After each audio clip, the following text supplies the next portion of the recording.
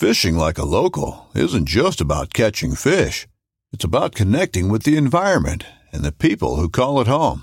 It's about hearing the stories and traditions that have been passed down for generations and sharing unforgettable moments with the people you meet along the way. Fishing like a local is having an experience that stays with you forever. And with Fishing Booker, you can experience it too, no matter where you are. Discover your next adventure on Fishing Booker. This upcoming concert season will be all about the boots, and Tecovas is your stop for the best in Western style. Tecovas has seasonal and limited edition offerings this spring and summer, including men's and women's boots, apparel, hats, bags, and more. All Tecovas boots are made by hand in a time-honored tradition with timeless styles that are always on trend. And Tecovas has first wear comfort with little to no break-in period. It's hard to find this level of comfort paired with this level of style. Stop by your local Tecovas store, have a complimentary drink or two, that's WCB style, and shop new styles. The smell of fresh leather and friendly staff are at your service. Many stores even have leather custom branding to make your boots truly personalized. And with regular live music and events, there's no in-store experience like it. If you can't make it into a store, just visit tecovas.com. That's TECOVAS.com. They offer free shipping on all boots, as well as free returns and exchanges, and ship right to your door. Go to tecovas.com and find your new favorite pair of boots today.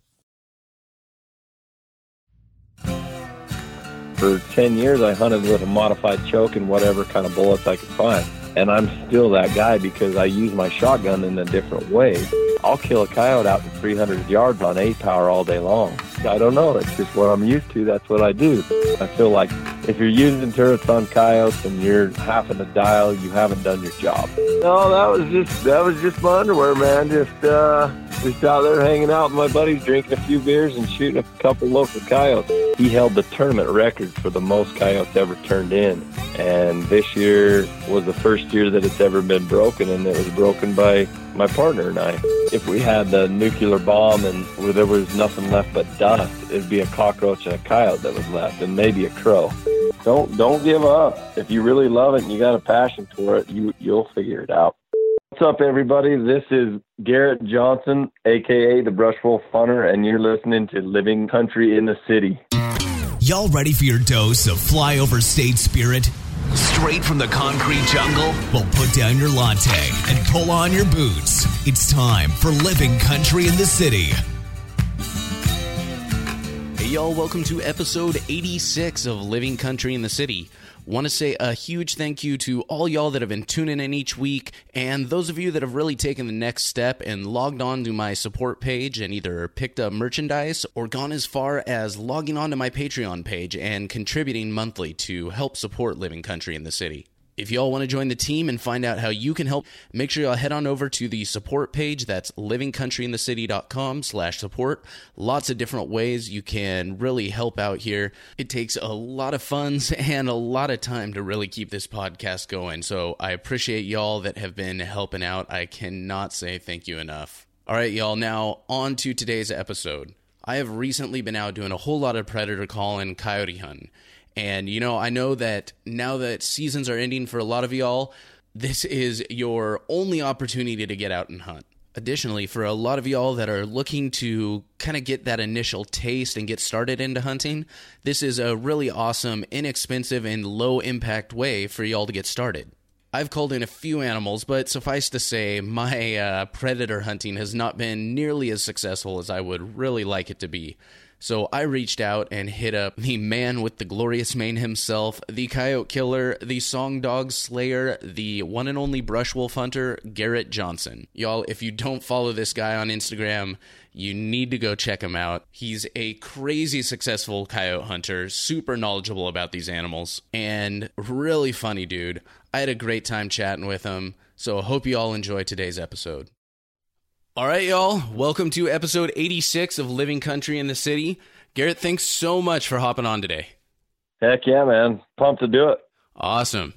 So one thing I always like to start out with is maybe give a little bit of an introduction just about yourself and kind of how you got your start in hunting and the outdoors. Man, I grew up doing this stuff. My dad taught me as a young boy. It's just a lifelong tradition of hunting mule deer and whatnot. My family, just basically like anybody gets to days. That's how it was for us during the deer season and things like that. But as far as the predator end of things, I got into that more the high school age.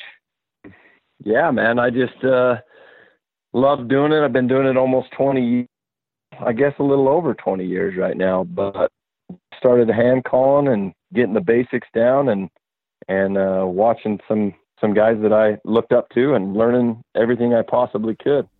So in the little bit that I've done, in the posts I've made about coyote hunting, and I took a fox earlier this year for the first time, I had a lot of people and a lot of discussions come up around, I don't know why you predator hunt. It's, you don't eat the meat, you're just doing it because you love killing, or you're just doing it because you want to be able to get more tags next year.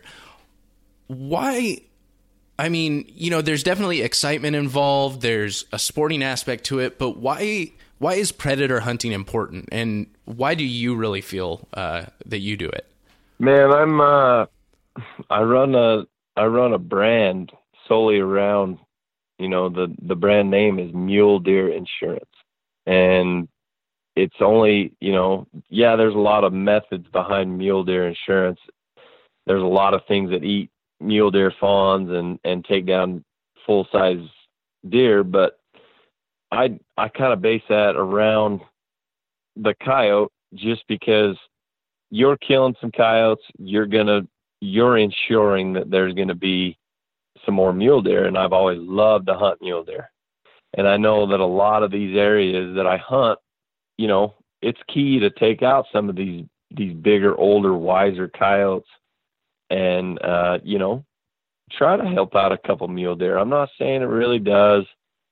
I'm kind of on the fence about the whole bounty aspect we have here in Utah and things like that, because the coyote is a survivalist, and they're crazy smart and crazy adaptable. So I've talked to government trappers my whole life, and I've been around and I've den coyotes. A lot of people don't know what that means, but these coyotes are so smart that I feel like they know, and I feel like it's been proven that if their food source is there and there's not a high concentrated number of coyotes, they actually adapt to that and can have more coyote pups than normal.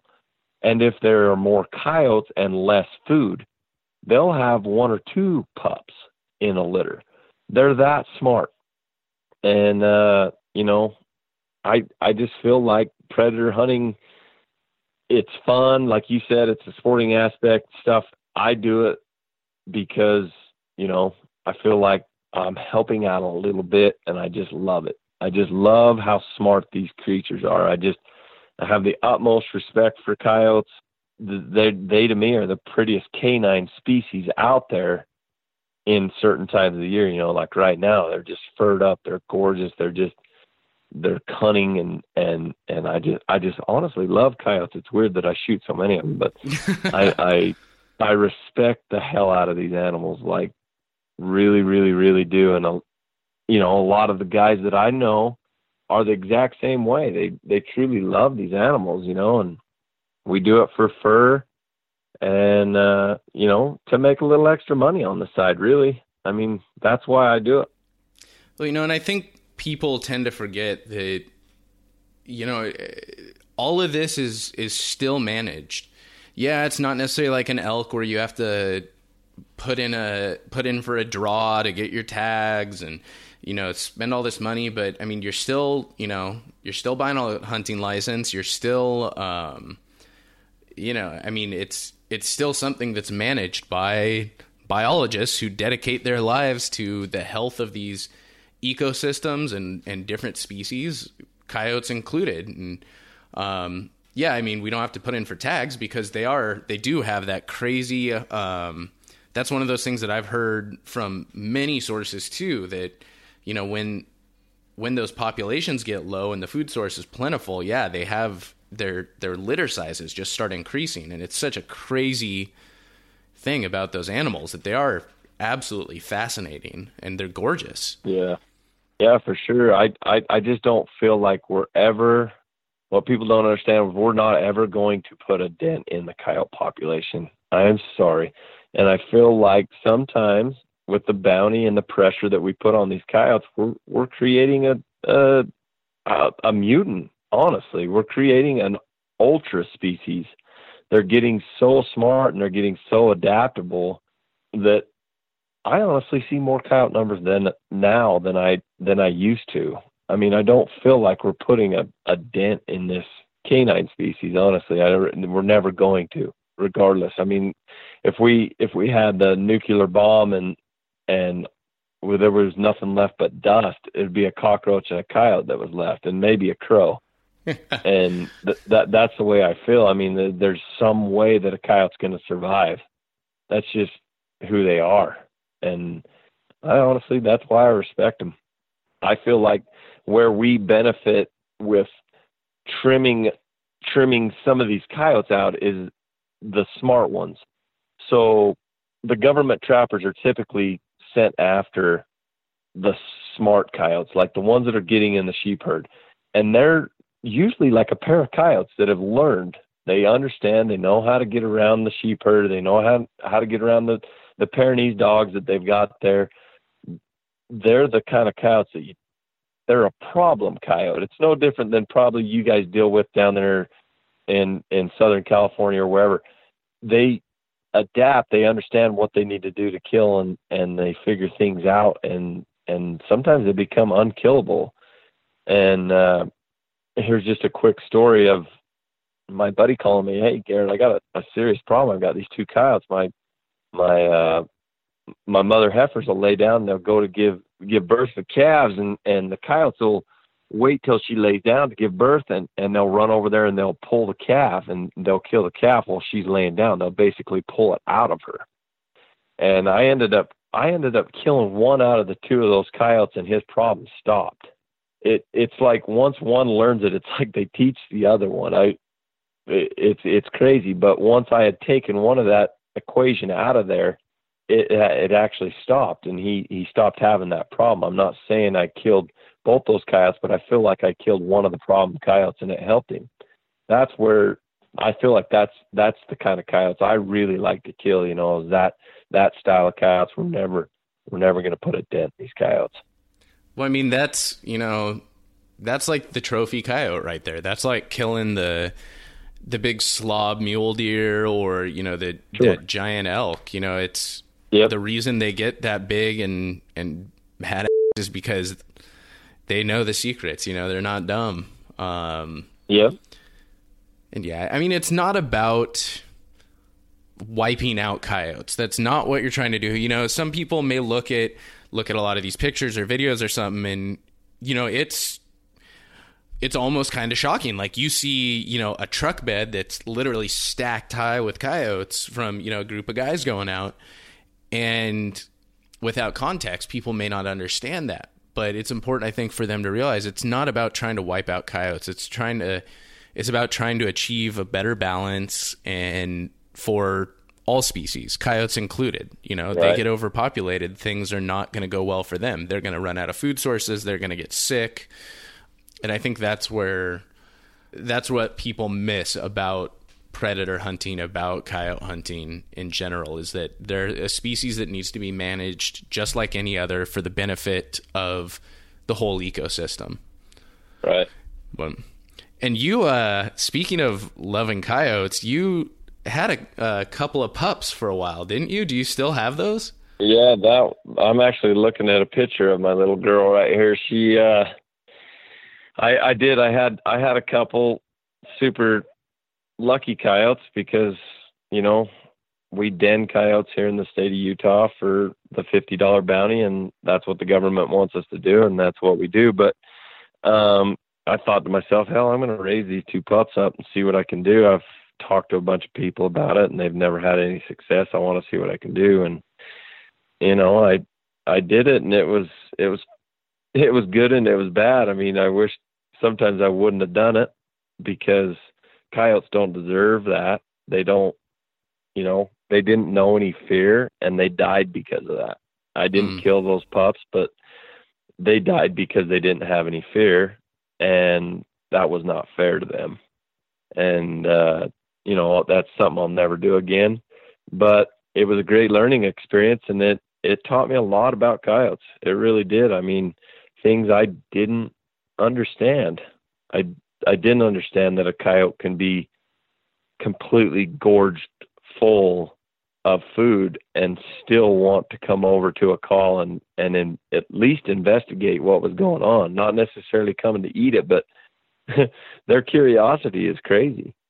I mean, it's insane. And the things they do to adapt. I mean, my coyote pups would eat until their little bellies were, I mean, you pop them with a pin, they'd exploded, and they'd go regurgitate it. I'd follow them and kind of watch them from afar, and they'd go dig a hole and they'd regurgitate it and bury it. And that's how they survive. I mean, they're not going to have a meal the next day in the wild, and they know that. And so they'll eat and eat and eat, and then they'll go hide it from their family members or whoever, and they'll go pile it off somewhere else. And then they're unsuccessful catching a rabbit the next day. They'll go back to their pile and they'll eat it.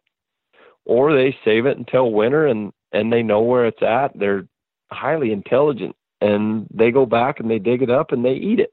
I mean, these coyotes they're insanely smart.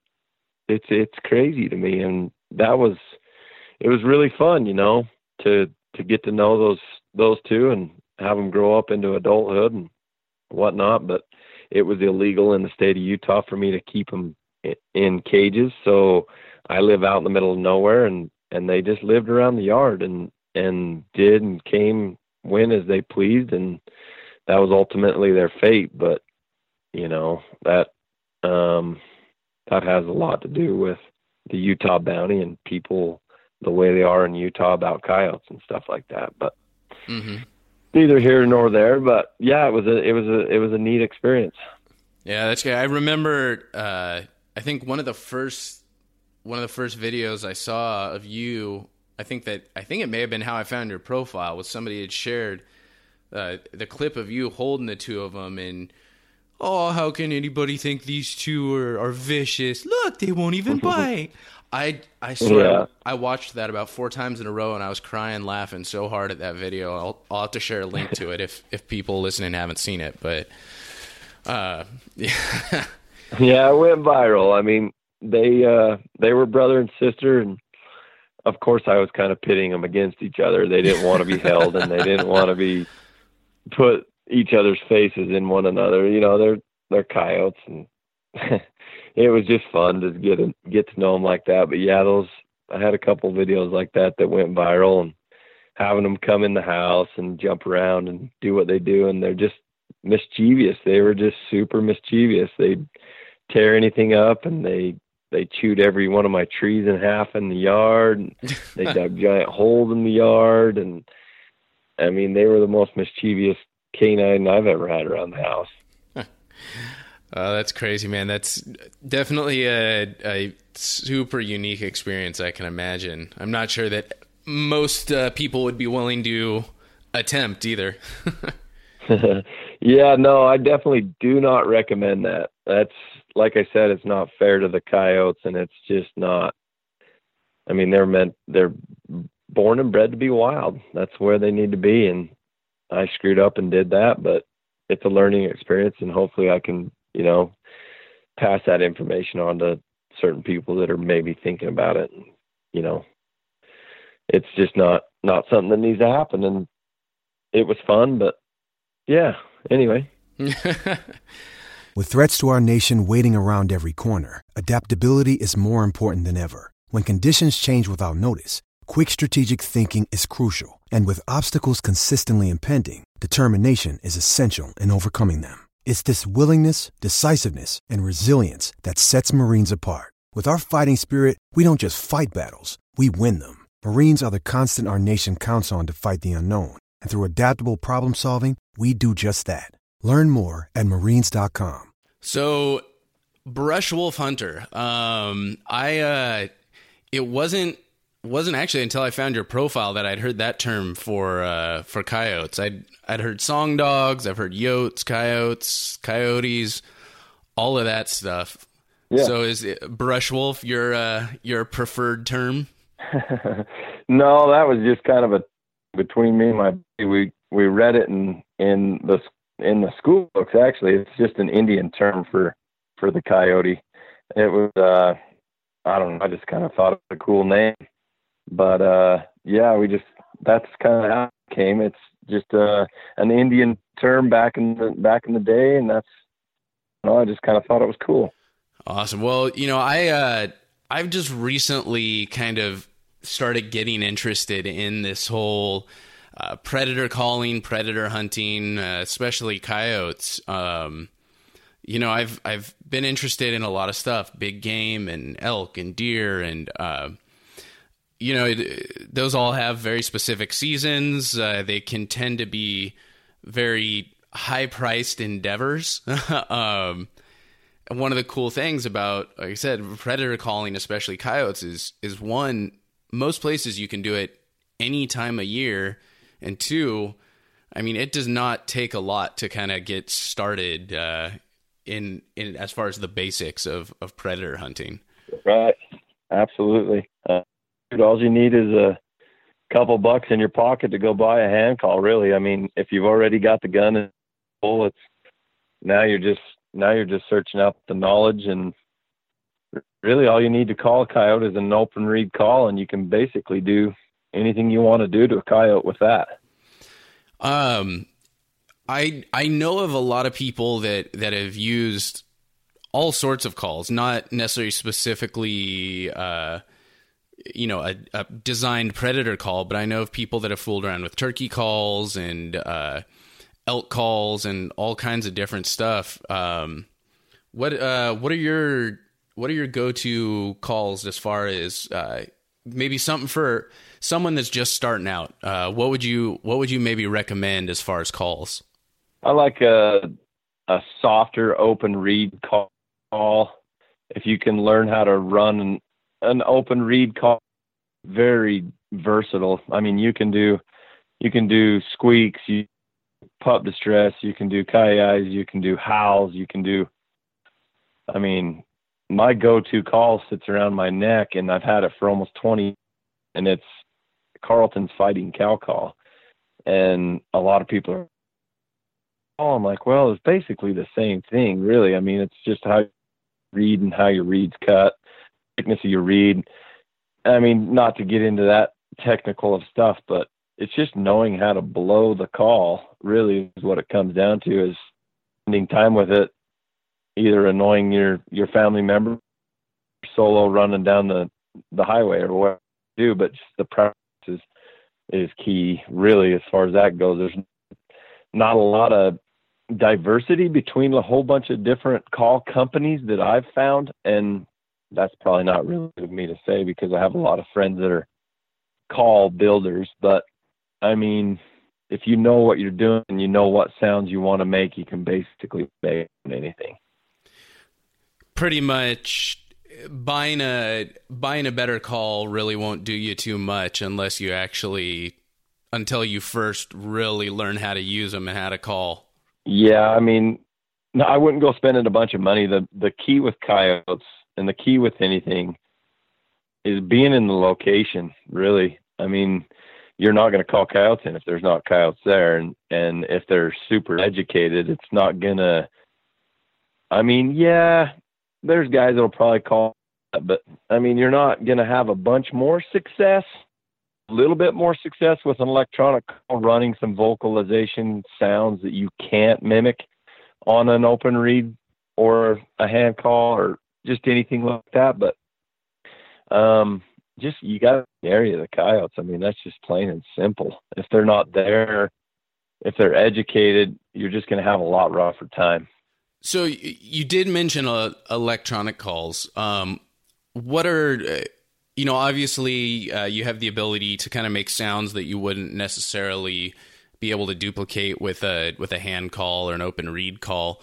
What are maybe some of the other benefits for someone using an electronic call, or maybe even also some of the weaknesses over a hand call?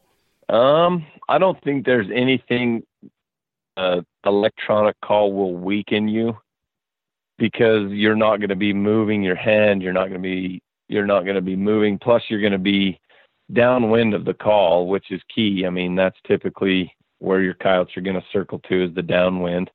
That's just, I mean, yeah, we got the bombers that come flying across, don't care. Kamikaze coyotes is what we call them. But, you know, the benefits, I don't really know. I mean, just, I kind of drawn a blank, but I mean, you kind of said them right there. You're not forced into kind of moving around. You're not, and you're able to separate yourself, I think, from the call a little bit compared to using a hand call. So you have the ability to move yourself downwind from that call. Yeah. Yep, for sure. That's probably the biggest advantage, for sure.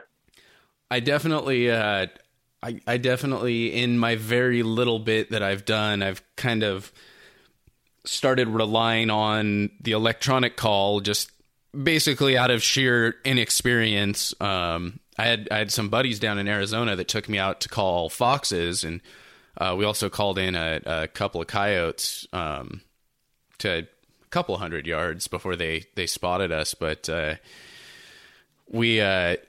I'm just kind of, scrambling around from that little bit of experience I got with them, trying to figure stuff out. And that's honestly one of the big reasons I wanted to talk to you. Like I always comment, the podcast is mostly just an excuse to be able to sit down and ask knowledgeable guys like yourself a bunch of questions about stuff I want to do. But yeah, I've kind of been relying on the electronic call just, because of its ease. I was fortunate, I'd bought one years ago for, I think 6 or 7 years ago. For some reason, I never even turned it on until a couple weeks back. But, are there any resources you could recommend about, using those hand calls, where, if somebody wanted to get started, where could they start looking? Shoot, man, I don't know. I bet you could just, Google it on Facebook, or, I don't know, what do you call that? YouTube. You could YouTube it, I guess. I don't really know. I just learned by mimicking the sounds that I've heard before and just trying it and going that route. But that was a long time ago, way before YouTube and any of this stuff. You guys have it way too easy these days, that's for sure. I mean, the resources and the knowledge you can get in a day is more than I could have got in a year. So, I mean, there's guys coming up and coming, young kids and stuff, that are doing it nowadays that are on my level that I wasn't even on for 5-6 years of my calling coyotes, and they just get the information and things like this, that we're doing right here is just crazy. I mean, how it spreads, and the word spreads and people figure it out. There it is. I mean, it's getting super popular. So what other gear would you say is essential for someone starting out? Obviously, they're going to need a weapon, whether that's a rifle or a shotgun. And actually, that might be a good place to start. From what I've seen just from your Instagram, you seem to prefer hunting coyotes with a rifle, correct? No, not prefer. Not prefer. My shotgun's right to my side majority of the time. So the shotgun I use for panic situations and basically the kamikaze coyotes and things like that, and multiples and just different situations for the shotgun. I'm not like a shotgun guy that goes out to hunt coyotes with the shotgun, but I mean, it's always usually right there off my hip. So I usually sit with the shotgun in hand, and then if I need the rifle, I switch to the rifle.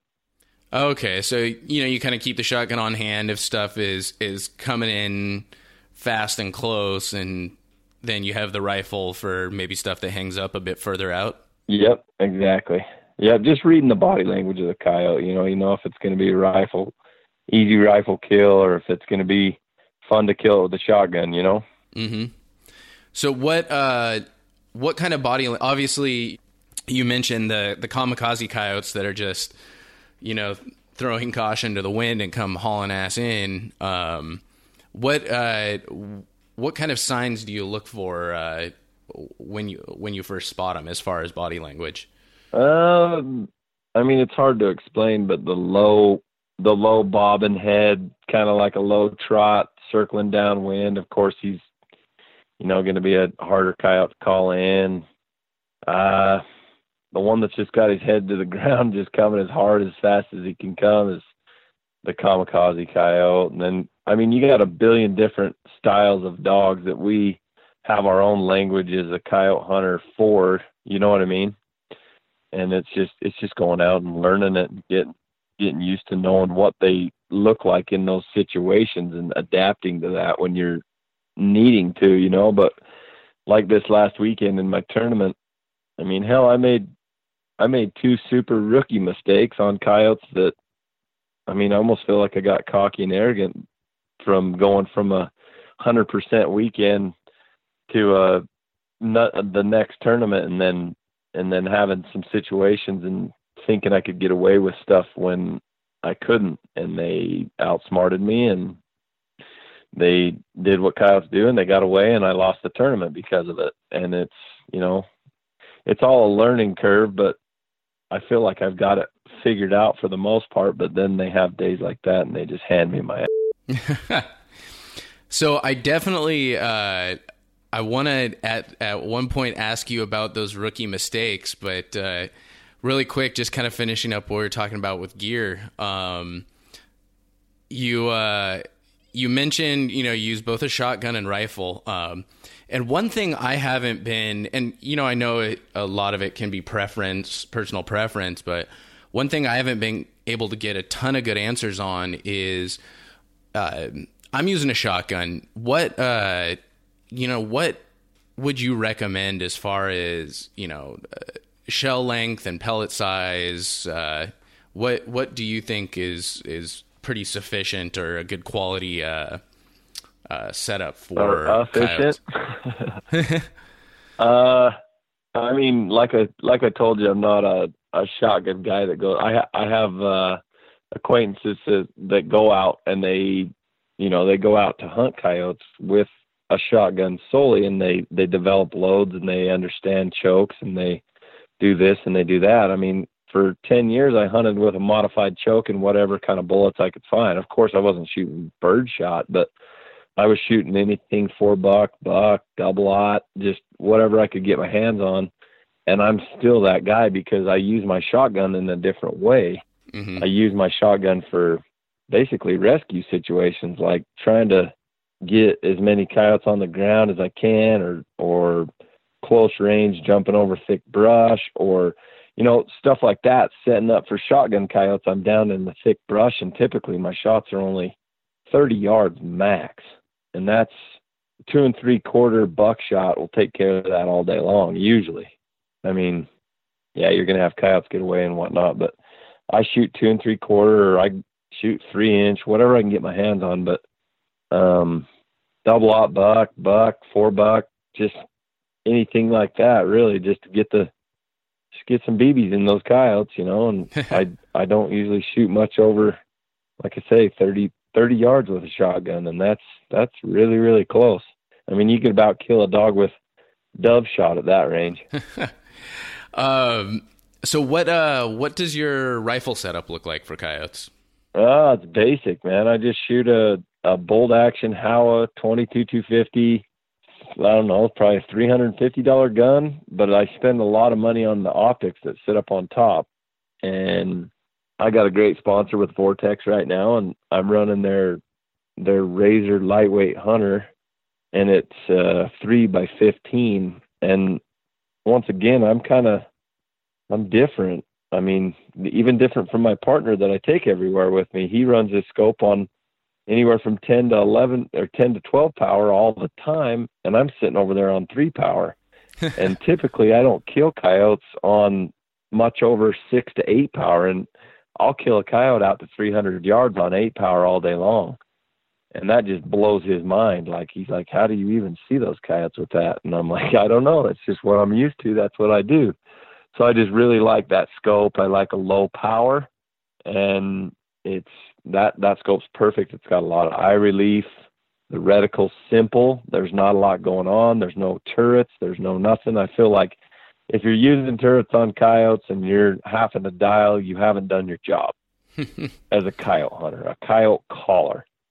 I mean, I don't see it necessary to dial and shoot coyotes. I know where my rifle shoots at 300 yards, and anything much over that's a guess, honestly, for me. But a lot of guys like to dial and do their things, and that's just not me. That's not my style. Well, and I imagine having that lower power also gives you a lot more of an advantage when they're on the move. You don't, you're not as likely to lose them if they're hauling out of there. Right. I kill a lot of running coyotes on low power, and I feel like that's a lot of the reason. But there's guys that kill coyotes on the run on a very high power. It's just they're used to what they're used to, and I'm used to what I'm used to, and I just feel like I can get my lead on a coyote a lot better on the power that I keep my scope at. But that, it's just boils down to personal preference, really. Well, and I think, it's important to shoot what you're comfortable shooting, how you're comfortable shooting. You're going to always have a better time than if you try and mimic somebody else's setup exactly. Obviously you want to keep in mind, some of the reasons behind what they're doing. But if you feel completely uncomfortable shooting, you're not going to kill stuff. I mean, is what it comes down to. It's like a guy shooting free throws. If you're not making the free throws, you're going to get down on yourself and you're going to miss more shots. But it's the same in coyote hunting. I've watched guys completely fall apart. I mean, you start missing coyotes, you get down on yourself, and it just like is a waterfall effect. But if you stay positive and can shake it off and throw the next pitch right down the pipe, that's key too, especially in tournament hunting. And that's a lot of what I like to do. Oh yeah.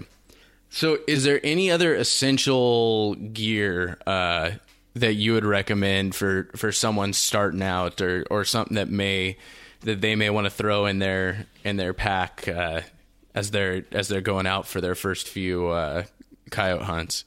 Man, not really. I mean, I've got a lot of great sponsors, and I should probably be just pushing stuff down everybody's throat, but that's not who I am, so that's not what I'm going to do. But camouflage is a good thing if you don't know how to set still. But honestly, I mean, a guy could go sit and blaze orange. If he sets himself up right, he's going to be able to do the same thing that the guy did in camouflage. In my opinion, I used to hunt in Levi's and a sweatshirt and cowboy boots. That's just who I was, and I killed just as many coyotes then as I did now. And it's just, you just got to know how to get in the shadows. There's plenty of camouflage out there. Really. I mean, but if a guy feels better and he's more confident wearing camo, and there are situations where camouflage it comes in very handy when you can't get in shadows and you can't get in shade, and it does help break up your outline, and it does help break up your movement, I feel like, a little bit. But coyotes are smart. You got to outsmart their nose. You got to outsmart their ears. I mean, they've got so many more heightened senses than what a piece of camouflage is going to help you. Yeah. I'll admit, I am naturally like a fidgety person. It is so tough for me I've been getting a lot better at it just by sitting out there on stands and stuff. But, I definitely do not think I'm the guy that could sit out in the blaze orange and not be noticed. Well, I mean, it is what it is, but I'm just trying to make points. I'm not really saying go do that or try it, but I mean, really, that's what I grew up doing. I mean, we had maybe a camouflage hoodie or something, or, a coat or something like that. But man, I still to this day hunting solid pants, solid colors and stuff like that. My legs are typically on the ground anyway. I mean, I'm not the guy that goes and sits up on a side hill usually and stuff like that. So, I mean, I've never really cared what my legs look like. Yeah. I mean, I think it's one of those things also where if you wear something you're comfortable in, whether it's camo or not, you're more likely to sit still regardless. So if you got some camo that may not be the most comfortable to wear or the warmest or whatever that is, you know, if you swap that out for something you're going to be comfortable in, you're a lot more likely to sit still. And yeah, well, man, the proof is in the pudding. I've seen some, I've been following you for a while now, and I've seen some rather interesting outfits that you've killed coyotes in. Yeah, man, 90-degree weather. I'm sure that's a first for me, skinning down to nothing but my underwear. But I mean, you just do what you do. I was gonna say, is my memory forsaking me, or do I vaguely remember something about like an American flag Speedo at some point? No, that was just my underwear, man. Just out there hanging out with my buddies, drinking a few beers and shooting a couple local coyotes, just having fun for the day. That was just honestly, it was 90. It was close to 100 degrees that day, and it was in the middle of the day, and we were killing coyotes, so I didn't feel like there was a need to stop.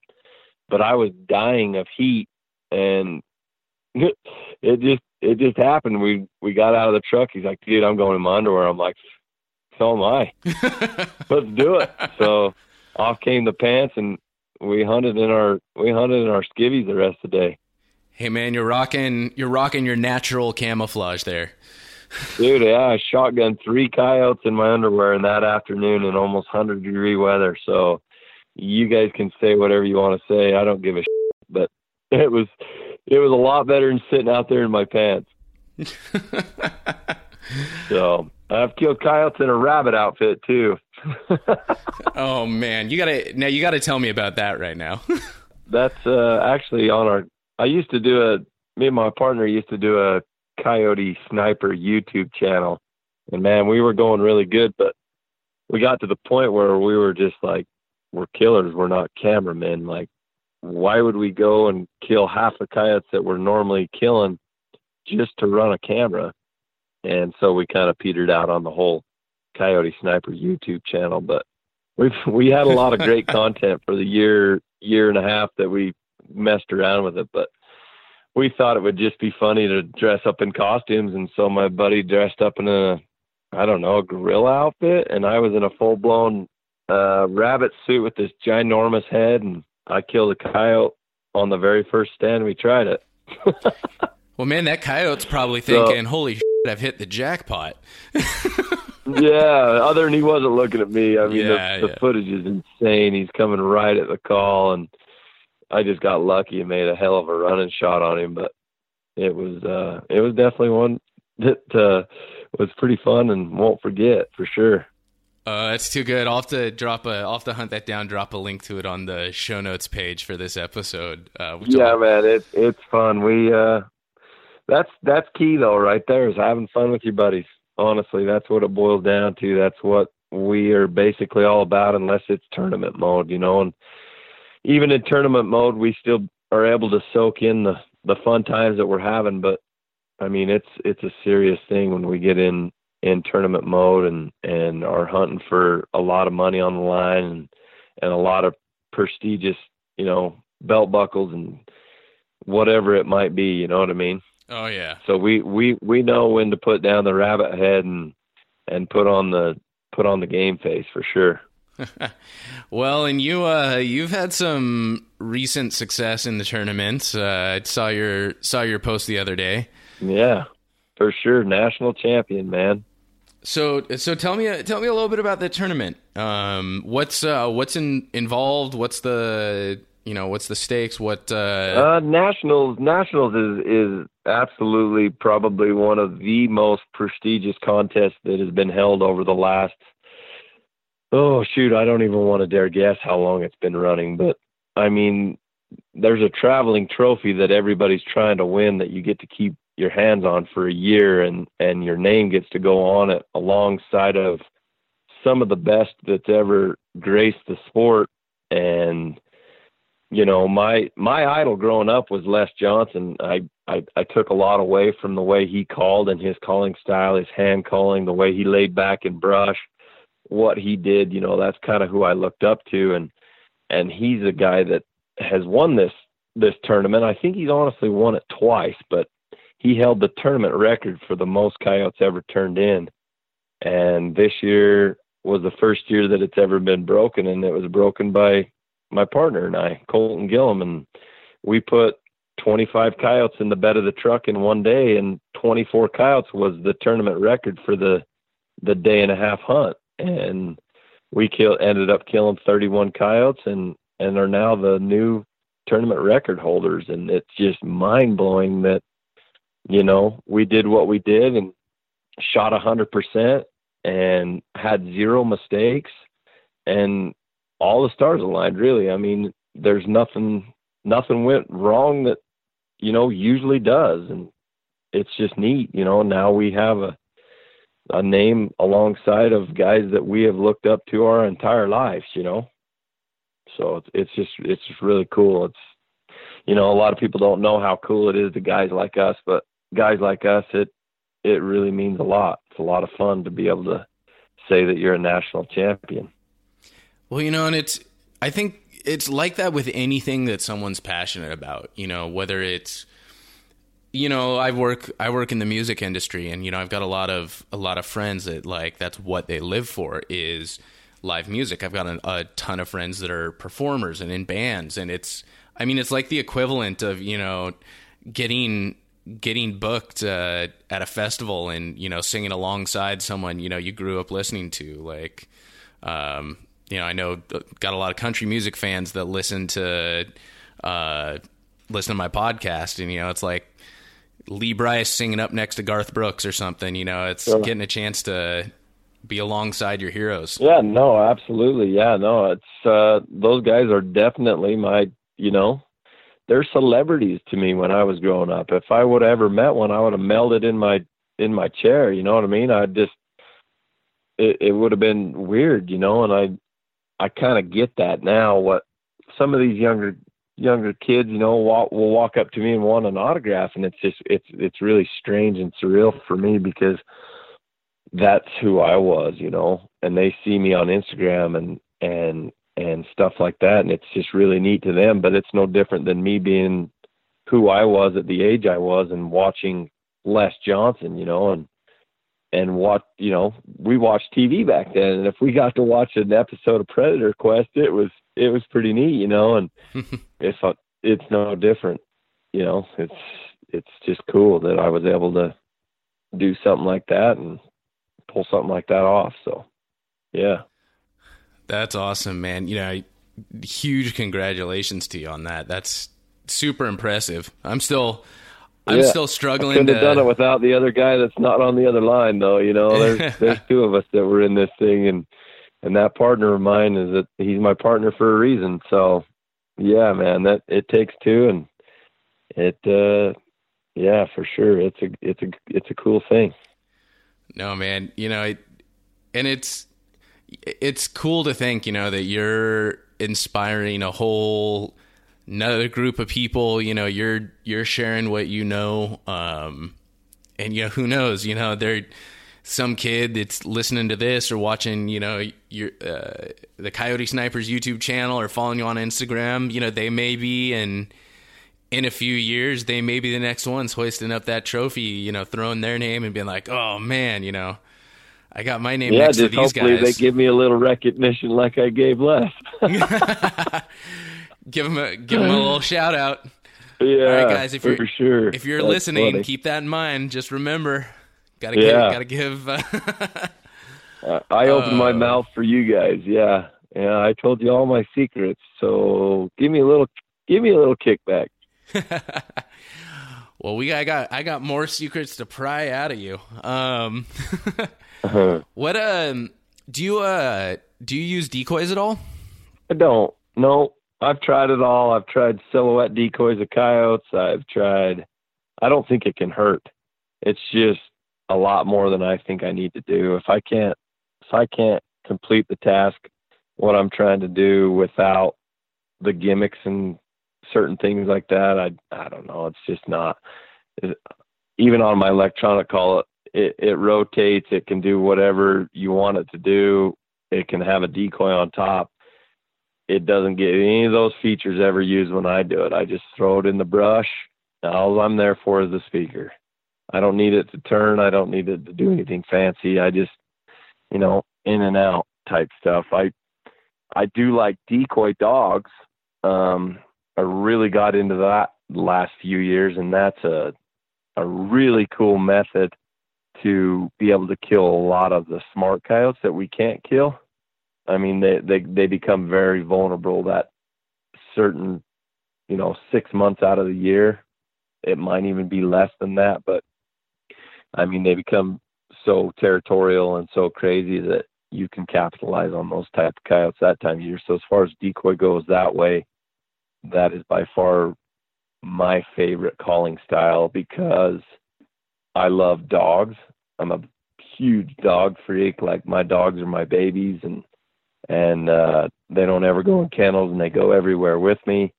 And now I'm trying to, develop a decoy dog and train and do stuff like that so that I can have a constant hunting partner. So now what, I've seen a couple videos here and there, but for those who aren't super familiar with it, what exactly does a decoy dog do when it comes to the coyote hunt? So there's different styles. There really is. There's a lot of different styles of decoy hunting. There's the guys that'll keep them near them and use vocalizations and then send their dog out, and then the coyotes see the dog, and then it becomes the same reaction of the other type of decoy. My other friend has a dog that if you can keep a coyote howling out there, she will go all the way to them and get in their living room basically, and then she brings them back. But they're both similar. They're really similar, but what it is typically den sites.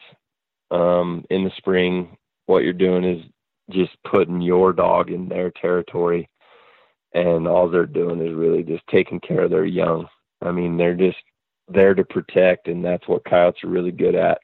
They're not, they're survivalists, so of course they're not going to get in an all-out brawl typically because they're out there to survive, and they know if they get in a fight with a coyote or another dog, they might have the chance of either getting hurt or dying, and coyotes aren't like that. So when you decoy dog, they bite and they nip and they do things like that. But if there is a pack, I mean, they will grab a hold of a dog and stretch it out. I mean, sometimes it gets really, really rank.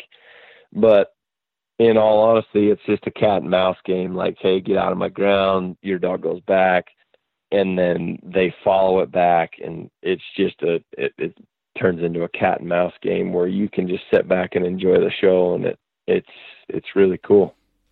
So a lot of the idea is, obviously, like you said, there's different techniques, but a lot of the idea is is just stringing those coyotes along and pulling them in on a, kind of like a kite almost. Exactly. Just kiting them along and getting them into range. Yep. And your dog, we have a couple really good videos on Coyote Sniper on our YouTube channel that are super good, kind of show that, where your dog just understands what you're asking of them. Usually, if you've got a good dog, a good working dog, they usually know what their job is. And that's my favorite part of the whole thing is not killing the coyote. Yeah, that's second, is killing that smart coyote that you haven't been able to kill in that area. Not saying it's the same coyote that you missed 4 times, but it's in the same area and you're capitalizing on that kill. Yeah, that's second. But to watch your dog do what they're bred and designed and what you've trained them and done with them and put the time and effort into them, that's the fun part. It's no different than a houndsman going out with his dogs and running a line up a tree. He's not there to kill that lion. It's usually the client, but they were there for, their dogs, watching their dogs, and that's where they get their gratification. You know what I mean? Absolutely. It's taking pride in, your animal and what you've worked and trained them to do, and seeing them be successful is just as rewarding as you being successful yourself in that hunt. Yep. It's no different than a bird dog, any type of hunting that you're into. If you really love your dog and respect them, and I feel like that's just the ultimate. I really do. And I'm honestly new to that game, the whole decoy. I knew it was there. I followed Tony Tebby and watched him do that whole thing, but that was never an option for me. I was a lab guy, and I never thought I could ever teach my lab how to do that. And they're a bigger breed. Typically you're using a smaller breed to do this, not necessarily small, but smaller in stature, and just so that it doesn't intimidate the coyotes as bad. Some guys might think that that's horseshit. You could take a Great Dane out there and do the same thing, which probably you maybe could, but in my mind, in my experience, I feel like the more sized up the dog, the better it can be for you, the more successful you'll be. But I don't know. These are all just my opinions. I kind of hate doing these things, but just because people think you end up being a know-it-all, and you start telling your opinion, but that's all it is. It's just my opinion. Nobody has to take it for, 100%. It's just the way that I live and the way I feel and stuff like that. So I just hope it helps out the certain people that want to soak it up. Oh yeah. Everyone's got opinions, but I'll take when it comes to coyote hunting, I'll take the opinion of a national champion over over a lot of people. I gotta say, there's something behind that experience. So one thing you've mentioned a few times as we were talking was the importance of location. Whether that, I guess, finding where the coyotes are first and foremost, and then figuring out where you're going to set up. What when somebody, someone like myself, I'm like, I've heard coyotes around, or I'm had a buddy take me out, and now I want to start doing this on my own. How do you even go about finding a location? Man, I don't know. Just go out and locate with howls and things like that. And if you're getting a response back, they're in the area. They're typically around the cows and the livestock, the antelope, the deer. The food sources have to be there. The water has to be there. Coyotes live anywhere. But if I mean, it's almost like locating any sort of animal you're hunting. You got to find a place with a food source, whatever they're hunting, and you got to find a place with water. When you say, call, is there, are you just kind of letting off a howl? Is there anything like that? Is there a specific time of day that it might be better to try and locate them? No, I like nighttime, just because they're not apt to, see you.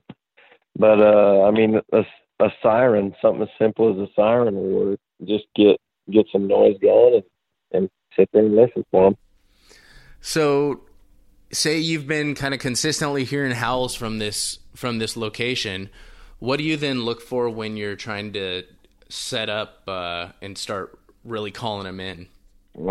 Just some places I can see them coming. If I'm new to the sport, this is something I can, maybe sit back and be able to see them coming from a little ways so I can get myself ready. Man, I don't know. I just look for some good cover, and, depending on the day, where they're going to be, because typically they go to different places during different times of the day, and I don't know. It's hard. I mean, I get this asked a lot. It's always different. It's never the same. It's always different. It's not go sit down, do this time of the day. It's not any of those type of things. It's different. Every single stand, guys think I'm full of shit, but every time I sit down, it's different. It really is. I mean, I don't sit down and do one thing. I just try them all. That's probably what I would tell everybody. Just get out there and do it. That's the key right there. nobody can really teach you. We can all set you in the right direction and give you some pointers, you know, and set you in the right direction. But until you just get out there and sit in the brush and fail, that's the best way to learn, is sit there and fail just until you figure it out. Once you figure it out, it's pretty simple. So you would say, though, one of the keys is just making sure you've got good line of sight, see whatever's coming. As far as I think you may have mentioned earlier, trying to find shadows as much as possible. Yeah, I like to get in the shadows. I like to get in the shade. You know, if the sun and the shadows are on the one side of the brush, I sit in that side, you know.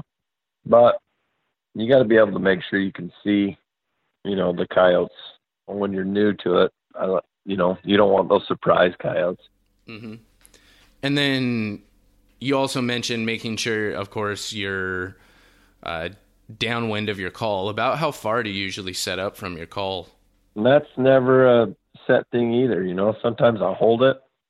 Sometimes it's 20 yards. Sometimes it's 75 yards. But I would say a good average is 20, 25 yards, 30 yards. Okay.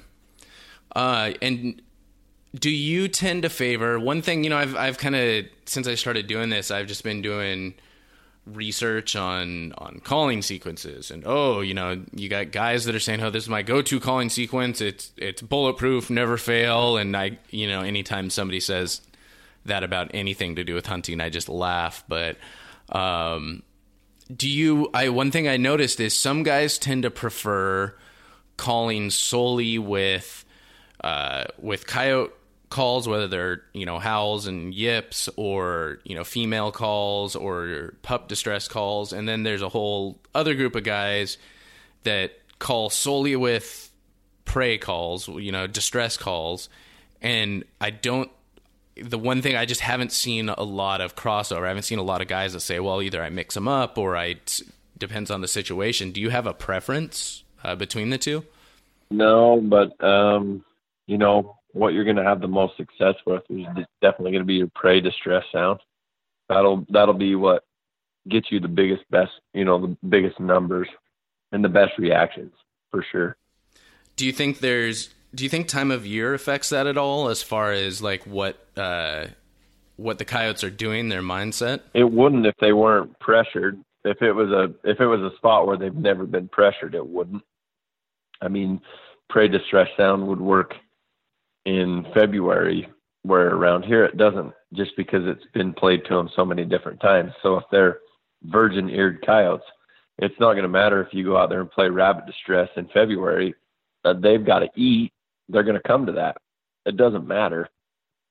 A coyote is always looking for the opportunity. That's what they are. They're opportunists. So if there's food available, they're going to come, whether it's January, February, March, April, May. It doesn't matter. Like, coyotes are coming to the call. They're coming to the call because they've not been called. You know, the place where people get into issues around here is just the pressure. They're just pressured. What do I do? They hung up, blah, blah, blah. Well, they've been called. They've heard it all. They know it all. They're not stupid. Yeah, they'll come over the ridge 1,000 yards or 500 yards and look at you and kind of be curious, but there's not a lot you can do to kill that coyote until come spring, you know, and then you can kill that coyote. Gotcha. Yeah, I think, you know, I mean, we talked about earlier just what you were saying about a coyote's natural curiosity. You know, if it hasn't been super educated, I'm sure you could probably play a lot of sounds, just anything, and it would at least come check it out. It may be a little more cautious than necessary if you're using a prey sound. Yeah, it doesn't matter if you're playing fawn distress or you're playing rabbit or you're playing bird. A distressed sound to me is a distressed animal. It doesn't matter. A coyote cannot distinguish between a lot of those. I don't feel like that's, once again, my opinion. If it's distress sound and they're not a call shy coyote, it doesn't matter. Okay, some guys would get all hung up on, we've got a lot of, you know, snowshoe hair around this area. It just cracks me up, because I mean, it doesn't matter if it's a desert cottontail or if it's a snowshoe hare. It's a distressed rabbit, in my opinion. So it really doesn't matter what sound you're using as far as that goes. But as far as the vocalizations and things like that go, it's just that takes it to a whole new level. If you're gonna try to just call coyote with those. I've definitely noticed. I like, it's one of those things to where, yeah, I spent a lot of time on the call website, and I downloaded a bunch of different ones, and I was mostly just having fun listening to different stuff. And I mean, I think to some extent, you know, if you got coyotes that are hunting a bunch of chickens or whatever it is, and that's what you notice they're going after, you know, they're raiding the chicken house. Right. Yeah, maybe it's good to throw in a bird distress or chicken distress in there versus a rabbit, but sure. Yeah. And that's true, and that's something I learned with my coyote pups, is because, you know, they did get into the chickens around the house, and if the chickens became distressed by one coyote being there while the female was off in the brush, and she heard the male get into the chickens, she would run like crazy as fast as she could out of the sagebrush from my house, as fast as she could to get to the chicken coop, because she knew there was a chicken on the ground. And I got to watch that.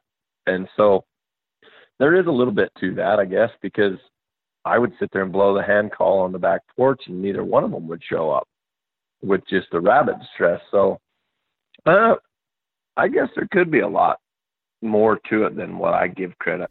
But then, I mean, like you were saying, though, I also don't think, you know, you're going to get much more of a reaction if, you know, yeah, like you said, you got a bunch of snowshoe hares in the area and you start using a cottontail distress.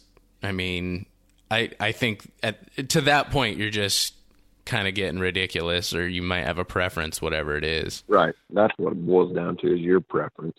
And the last few stands that you've had success, of course, you're going to go back to that one that works. Why not? And the other thing I've noticed as I've kind of been researching is I've got some people that are like, okay, you know, you've got to call for, you know, a minute or 2 minutes, and then you got to sit and wait and, you know, turn off your call, keep it silent, wait for him to come in, and then turn on the call again. Other people are just like, no, man, I just throw on my raspy Redbird and sit back and wait for something to come in. If nothing comes in after the 20 minutes of it squawking the whole time, I go to my next place. What are your thoughts as far as, like, you know, adding some silence in there, swapping calls during a stand? It just depends. I don't think messing around with, you know, if one's not working, go to the next, you know. I do that, even me. So I can't say don't do that, but there's times where we just run the call continuously, you know, and then there's times when we don't. It's just, I don't know, filling it out the way you feel, really. It all boils down to the way you feel about it. I don't think there's a right or a wrong way. It feels like a lot of this is pretty much just because the coyotes are so, each and every one and situation is so different. It kind of feels like just keep trying stuff. If something's not working, obviously stop doing it and vary it up. Right. No doubt. So you kind of mentioned when we were talking about the tournaments that you had made a couple in the one tournament. You had made a couple of rookie mistakes. I'm always a big fan of learning from our mistakes. What were those mistakes you mentioned, if you don't mind sharing those? Having coyotes come on my downwind, just basically less than 10 feet out of my scent cone, knowing I was going to have to make a move, and in a super windy condition, typically you can get away with a little bit more movement. And I just tried to get away with more movement than what I should have without a shotgun really close by, and, you know, just basically had a stare off with a coyote at 10 feet for as long as I possibly could, you know, going on 3-minute long stare down between the brush, him and I, and thinking I could make a move on the coyote when I should have just, you know, waited until he went out in front of me and shot him out in front of me. I tried to make a move, and he busted me, and we sat there and had a stare-off competition, and he ended up winning the run back into the brush, you know. And then another rookie mistake is I shot 2 shots at him as he was running back into the brush, and sat my butt back down and got back to calling, because that's just what you do, and sat back down and started calling, and another coyote out of the exact same area. And I, you know, was already pretty shooken by what had just happened, and wasn't even expecting a second coyote out of the same spot, and went to go move on that coyote, moved on that coyote, and quick. I didn't put another round in my bolt and in my chamber. And it's just stuff like that, you know, just makes you really think, like, you know, maybe you're not that good. Are there any other mistakes you tend to see a lot of new coyote hunters or rookies making, or even as in the tournaments that you hear other people talking? Man, just not getting moved at the right time. You got to wait till they drop in a wash or getting some thick brush. You got to make your move to get yourself situated where you think they're going to come out at the right time.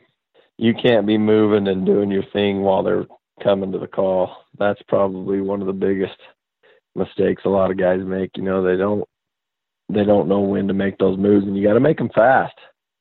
A lot of times, sometimes you make them slow. Sometimes you have to make them slow. It just depends on the coyote and his body language and the way he's coming in. You know, you want to move faster when it's a faster moving coyote, and you only have a little while to get ready. But if it's a janky little sucker that is eyeballing you down and bouncing his head all around, you're only going to get one chance, and you got to just slowly creep your gun around to get your shot on him. You know, there's different ways you got to move and different times you got to move, and just watching and learning, basically just learning from failure.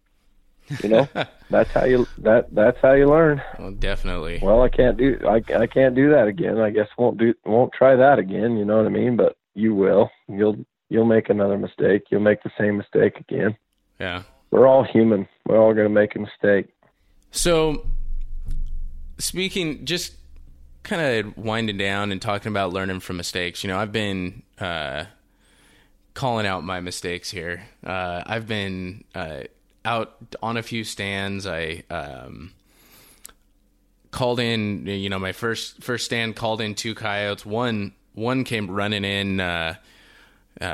We were at the bottom of a little ledge, and one came running in and sat about 3 feet above our heads, and neither of us could manage to get swung around in time to plug it. And we had another one that hung up probably about I'd say, you know, 75 yards out. And my nephew took a shot, unfortunately, wasn't able to connect on it. And then I connected on one about 30 yards out and wasn't able to find it.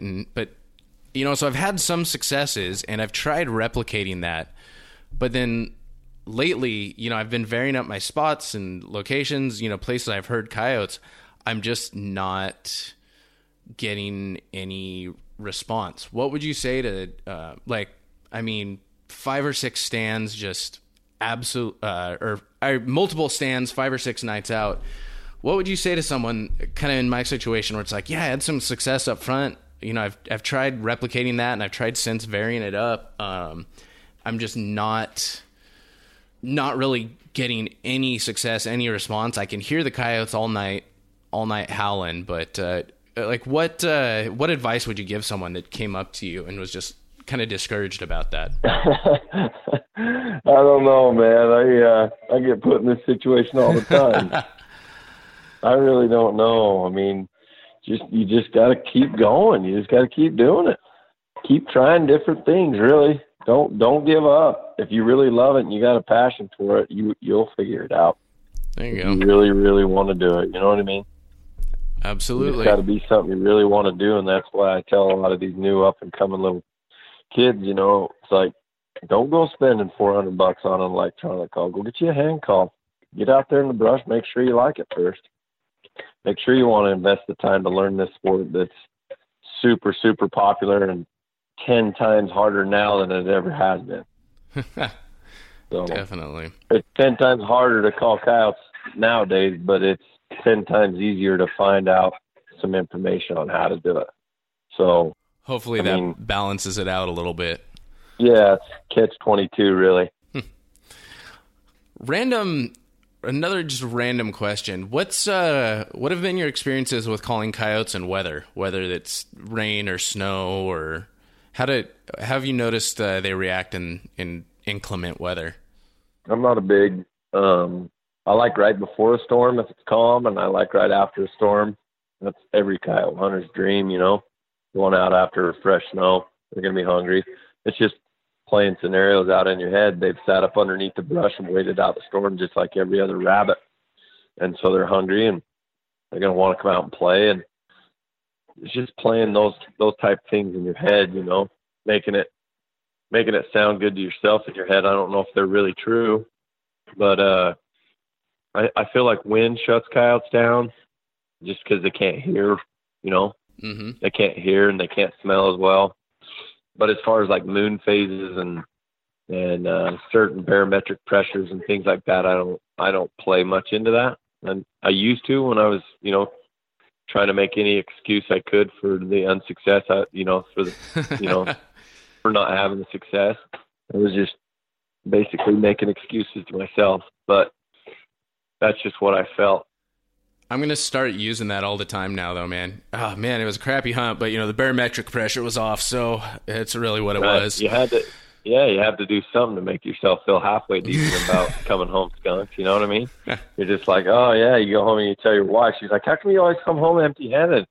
Oh, babe, man, it had to have been the barometric pressure. That's just where you go. They don't even know what barometric pressure is, but they have to believe you. She's looking at me rolling her eyes right now.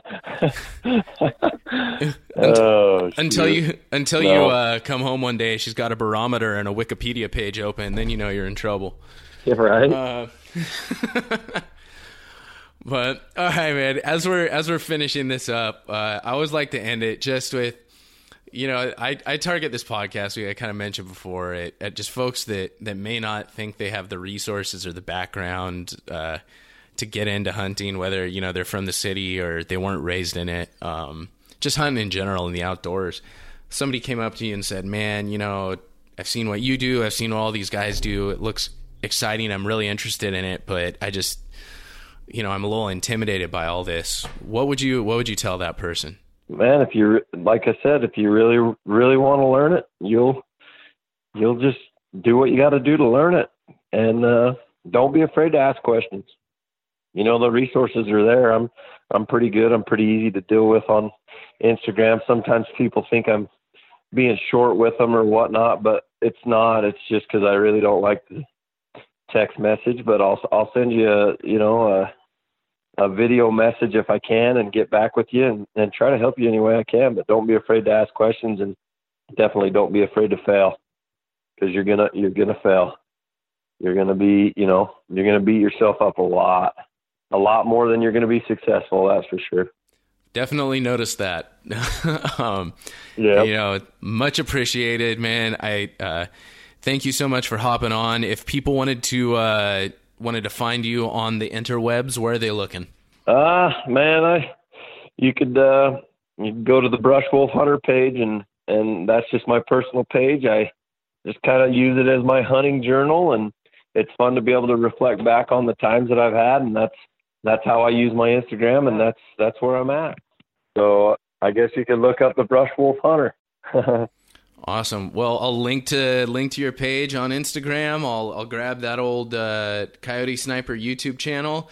Did you say you also have the mule deer insurance? Yeah. Where can people check that out? It's a share page. I use that, because I have a pretty good following on Instagram. I don't really know how I got it, but I did, and it's the hair, man. It's the glorious mane. That's why people follow. But I just built the brand, and I figured I better have a page for my brand, and I use it as a share page to put people on and show their success in using the hashtag mule deer insurance or Coyote Sniper or whatever. I'll find some cool pictures and I'll get them thrown up, Awesome. Well, I will link to all those on the show notes page. Just want to say thank you again so much for hopping on. I know we've had some technical difficulties a couple of times trying to get this going, but I appreciate you sticking through it with me. You bet, man. I appreciate the phone call. All right, y'all, that'll do it for episode 86 of Living Country in the City. Big thank you to Garrett for taking the time out of his day to hop on and chat with me. Make sure y'all head on over to the show notes page at livingcountryinthecity.com/86. Check out links to everything we talked about in today's episode. Also, make sure y'all head on over to the support page at livingcountryinthecity.com/support. Figure out how you can join the Living Country in the City team. But in the meantime, keep it country, y'all. Thank y'all for listening to Living Country in the City. Get show notes and check out the blog, product reviews, events, and more at livingcountryinthecity.com.